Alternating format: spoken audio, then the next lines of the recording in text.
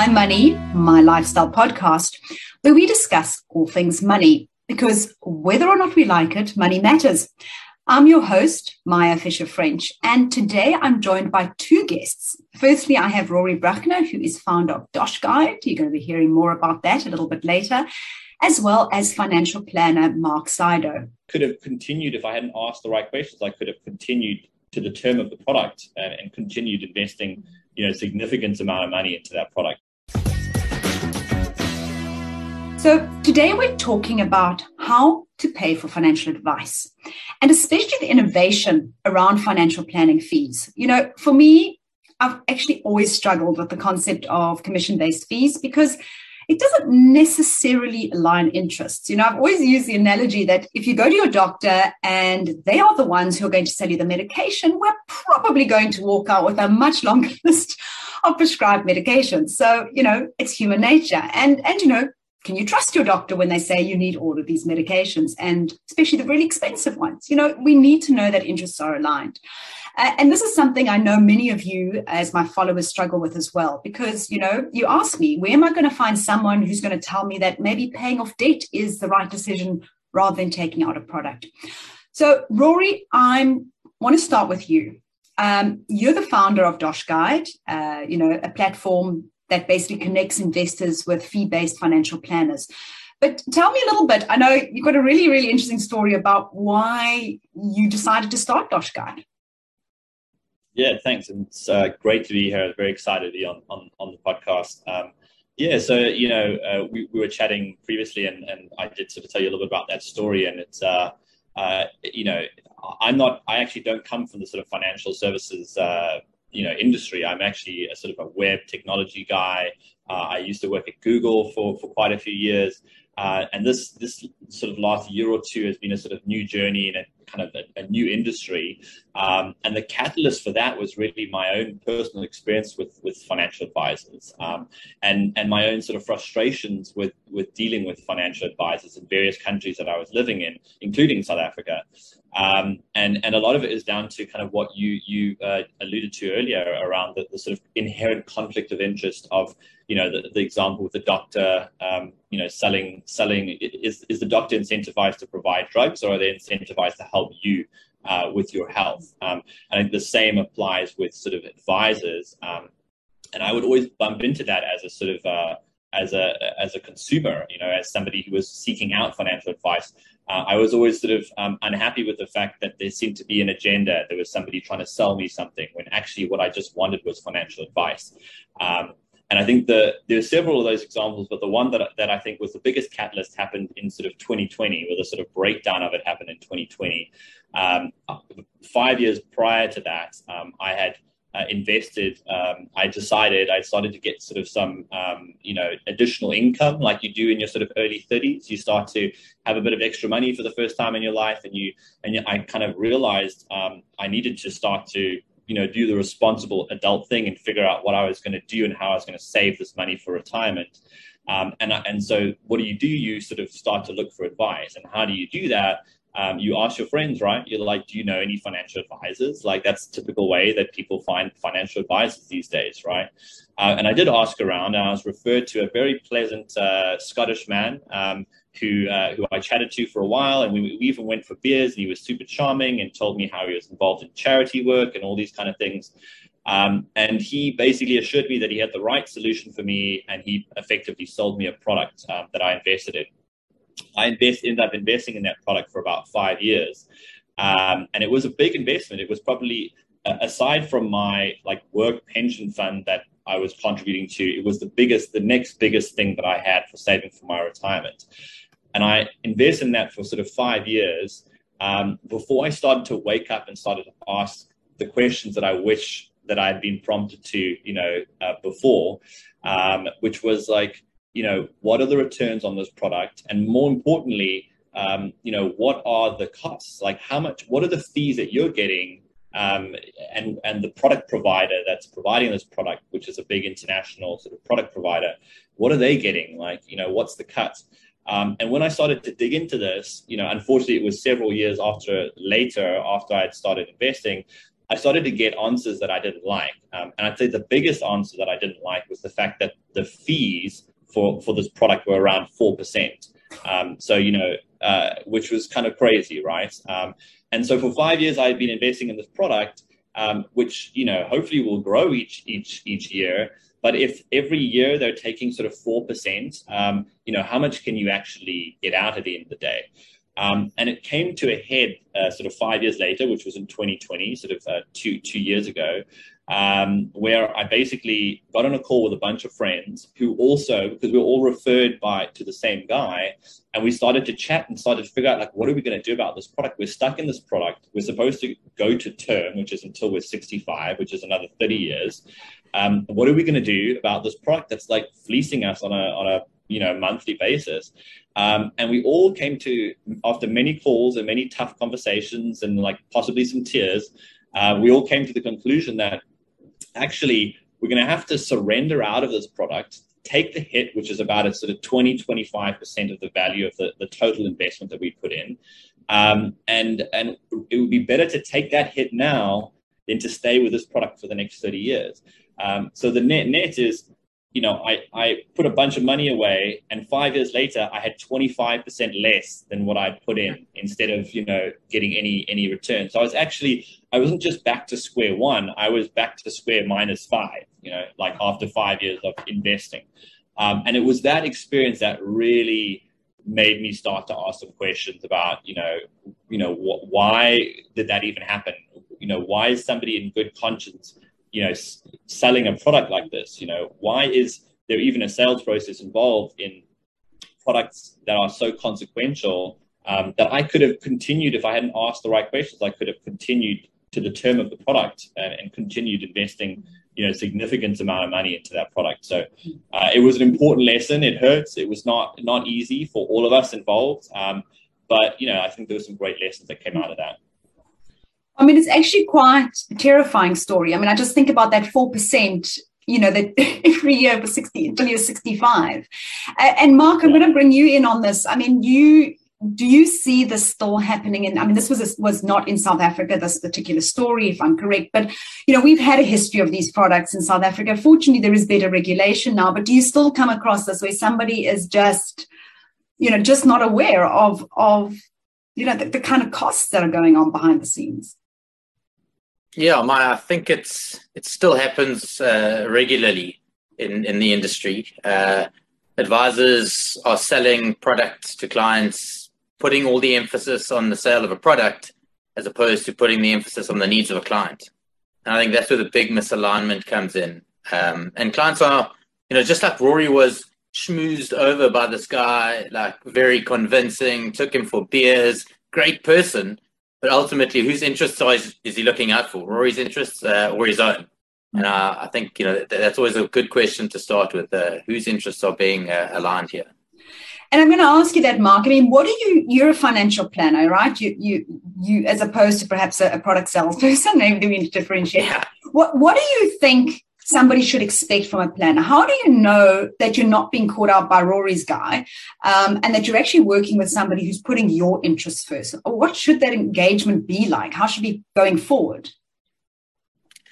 So I think ideally you want somebody who's going to focus on you as a person. What is it that you're trying to achieve in your life, and how can that person help you? So they're probably asking more questions, listening a lot deeper to what it is that you want, and then trying to help you plot a path to get there, right? And ultimately, at the end of that path, there may or may not be a product or money that needs to be implemented. And only at that point do you start having a product conversation. So once you've done all the planning work, understanding where you are, where you're trying to get to, and if you need to implement a product to do that. Implementing a product is really just one way of achieving your goals. It's not the only way. But by shifting the focus from the money to the individual and to your goals that you're trying to achieve, I think that's key to working with a proper financial planner. But now this is where the fee part comes in, right? That shouldn't be done for free. And I think that is what has happened in the industry for so many years, is that the commission has made it appear as if financial advice is free. And no good advice, no good information should ever be free, because what are you getting if it's for free? So how does one, and do you find, Marc, that people are moving and becoming more and more comfortable with the idea that you actually pay for that valuable plan, that it's not about the product, that it is about the plan? So yes and no. For so long, people have been sold the concept that it's free. Financial planning is free. My private bank gives me planning for free. Yet, if the planning is free, they're relying on the sale of a product to get paid. So there is going to be a misalignment of interests, right? So I may do the planning, and the planning in that instance normally is a shortfall analysis so that I can sell you a product.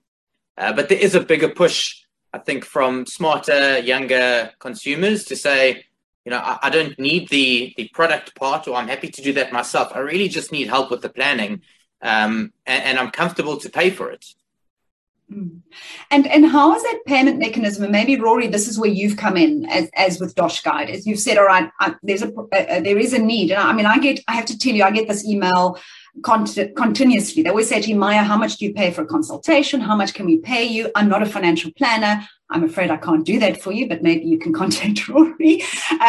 But Rory, how does one, what is the pricing? How does one go around pricing for these sorts of things that meets also? Because, a lot of my followers say, yeah, but I don't have that much money. And there is the sense that there's this massive cost to a professional's time that maybe you can't afford. So how do you go about meeting those needs? Yeah. I think the legacy way that, a lot of the sort of financial advisors have been operating is to take, obviously, money out of the product. So in other words, there has to be a product that's sold at the end of the day. Otherwise, the advisor can't earn money. And typically that's on, an assets under management basis. So you give whatever liquid assets that you can over to the advisor, and then they take a cut, they take a percentage. It's typically most of the time how they make money. And I have at Dosh Guide, we have a sort of a problem with that, because we just philosophically don't agree that the answer is always a product.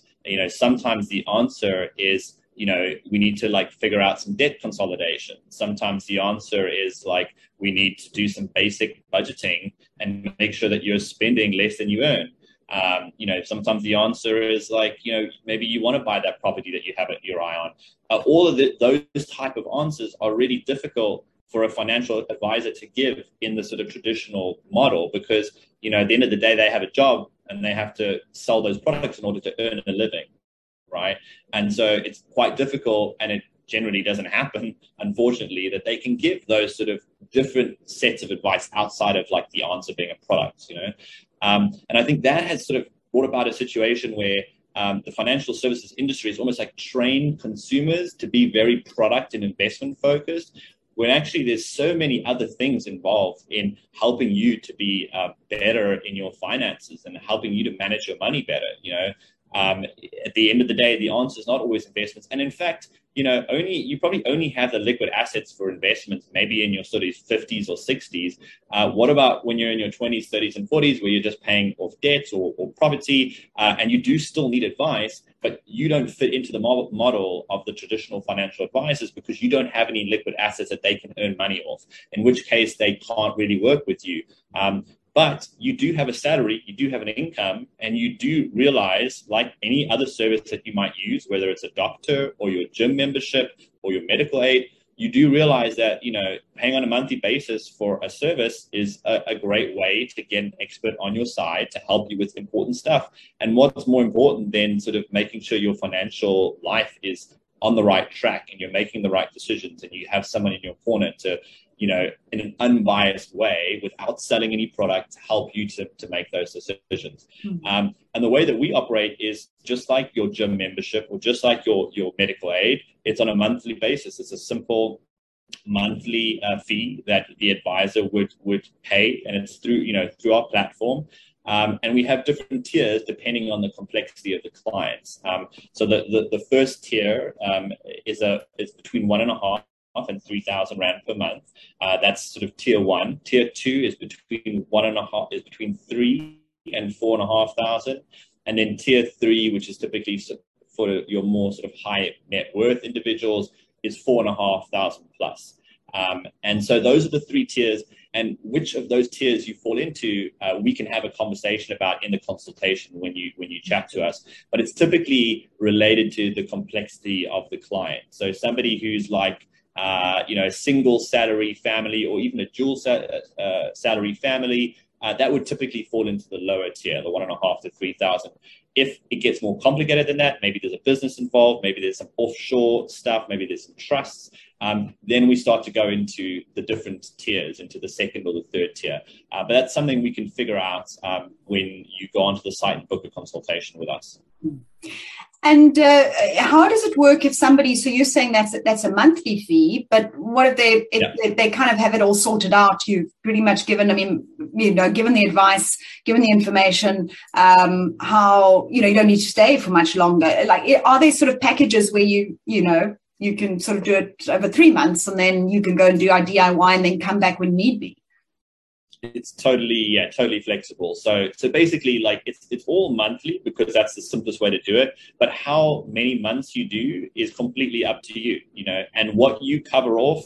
We always our sort of belief is like meet the client where they are. So if you come to us and you want us to do an investment analysis and that's all you want, that's fine. And we'll figure out, we'll say, listen, that will probably take 2 or 3 months. Chat to the advisor, let's scope this out and figure out how long this will take. If it takes 2 or 3 months, you're on the hook for 2 or 3 months, and then they will come back with your investment analysis, let's say. It might be the same for a debt consolidation. Maybe it's just budgeting you need, so you only need a month or 2 of help to get a sort of a solid budget in place. But yeah, it's flexible. Once you've done that first piece of work, you can stop and pause, maybe resume once something else comes up. But often what we find is in engaging with the advisor, the clients start to realize where and how the advisor in a very tangible way can add value beyond just the initial need that they're coming for. And ultimately what we're trying to do is build long-term relationships between the advisor and the client. But that's not to say that we're not open to short-term engagements and sort of individual projects that people arrive with, and we can work through those and then pause if necessary. But I can imagine maybe somebody who's and generally what I tend to find is that somebody in their late 20s, early 30s is usually where the reason they're reaching out is they've made a couple of mistakes already and they haven't started investing and they maybe taken on a bit too much debt. And maybe at that time of their lives, they just need a little bit of guidance to get them back on path. And then obviously they can return once they kind of feel like they're ready to start investing and developing a long-term relationship. So Marc, maybe you can just give me an idea of some of the maybe share with me some of the interesting things you've come across so far. I know I've heard a few stories already from Rory, but it just has been quite fascinating to me once you start drilling down those fees and showing people how much they save by moving from kind of your assets under management to fee-based. Yeah, so look, it's typically I think the industry is trying to go to this quality advice is priced at 1%, right? So we've made a shift away from commissions to being paid via AUMs, which is just another way of not taking the client's money up front, but taking it on an annual basis. And if you price it at, say, 1%, right, 1% of R1 million versus of 10 million Rand is very different Rand value that the client is paying. And as the client adds more to that pot, that 1% Rand value just keeps escalating, right? So the client is paying more and more and more, and they're probably receiving the same service if they're receiving service at all. Whereas if you're paying somebody a fixed fee, whether it's monthly or annually, it's a fixed defined fee for a defined set of work that's going to happen, and you're completely in control. With DoshGuide, it's like you say, there may be some work that we need to do initially, so we do that work. We plow through a couple of months of work. And if you're comfortable at that point to step out of it and manage things on your own, you can switch that off, right? Whereas if you're paying an AUM fee or a trailer commission, you just keep paying that irrespective of engaging with the financial planner or not. So if you add up those fees over time, it's definitely in your best interest to pay somebody a fixed fee to do a fixed amount of work that's both transparent and everybody knows what they're doing and what they're getting. So I'm going to ask maybe a little bit of a controversial question here, and that is that, advisors are listening to this are going to say, well, that's how we build our practices. We build them on assets under management, right? So we've got this annuity income coming in. I mean, Marc and Rory, how do you mean, Marc, Rory, it's your platform. Marc, you're actually a financial planner on the platform. Do you think that financial planners can actually make a living out of charging fees as opposed to assets under management? Yeah, definitely, right. I think you've got to figure out what it is you're trying to achieve as a financial planner in your own life and your own business, so you can understand what you need to charge and the work that you're going to deliver, importantly, for that fee that you're going to get paid. The AUM model is just about more. It's about getting more assets, making more money, and you're never able to completely look after your clients holistically in the way that they should be. But by defining what it is you want from your life and the income that you need to earn, you can definitely live a really decent life, good life off of a fee-based practice. And I suppose at least it's all transparent, and it's all there, and I mean, because and I think it's such a good point, and this is one of the thing that's been raised before about assets under management as well, especially when you're looking at retirement. So, for example, you may have spent your whole life accumulating your assets via your company pension fund. So now maybe you've built up 5 million, 10 million rand. You now meet with a financial planner for the first time at the age of 50, 55 with this lump sum, which they are now going to start making money out of assets under management, even though they haven't helped you build the assets in the first place. So there's also that sort of controversial, I think, discussion around assets under management. Rory, do you have anything to add? Yeah, I mean, totally. I think that, the AUM the way that we think about like the advisors on our platform and the advisors that we actually sort of attract to our platform, they're quite a special type of advisor, because what they've done is they've rejected the sort of standard way that most advisors work, in the market, right? Which is that, like, I'd say 99% of advisors work on an AUM. We keep on using that sort of terminology, but assets under management basis, which is where you take a percentage of the assets that you manage for the client. Most advisors work on that basis, and their business models are sort of built around that, right?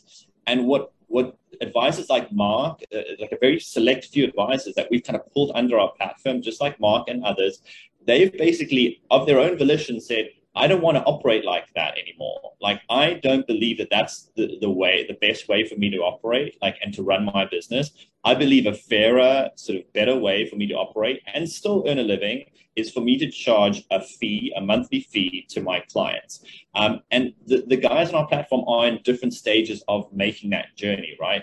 But the fact that they've rejected the status quo and realized there's a better way of doing it and kind of move towards that, these are guys that and ladies that I just love working with, because they're sort of pushing ahead of the herd, right? They're going in a different direction, which the easier thing to do is just to sit and stay in the same system and just keep on earning the AUM side of things. But they're saying, no, they're rejecting that. And to answer your sort of question around, can you earn a living as an advisor on a monthly basis? What our advisors are aiming at, typically the sort of average, is that they're aiming at having 100 clients. So, I know plenty of advisors in the industry who work on an AUM basis that have literally 1,000 clients. Now, is it possible to do a good job with 1,000 clients? Is it possible to do a good job with 500 clients? I don't think so. I don't think you can have the personal touch, and I don't think you can understand what's happening in the lives of 500 people in order to provide good financial advice and good, direction in your sort of personal finance. But what our advisors are doing are saying, we want just 100 clients. Maybe it's 70 for one advisor, 50 for another, 120, but around 100 is the average. And they charge a monthly fee for those 100 clients. And that's it. And they can make a great living, especially the more experienced advisors. And just like any business, when you're more junior, you're going to have a lower monthly fee. And as you get more experience and you become better at what you do, you will sort of start to be able to charge more, and you can earn more money. And that's just a fairer, better way that we really believe that we're, building better businesses for these advisors.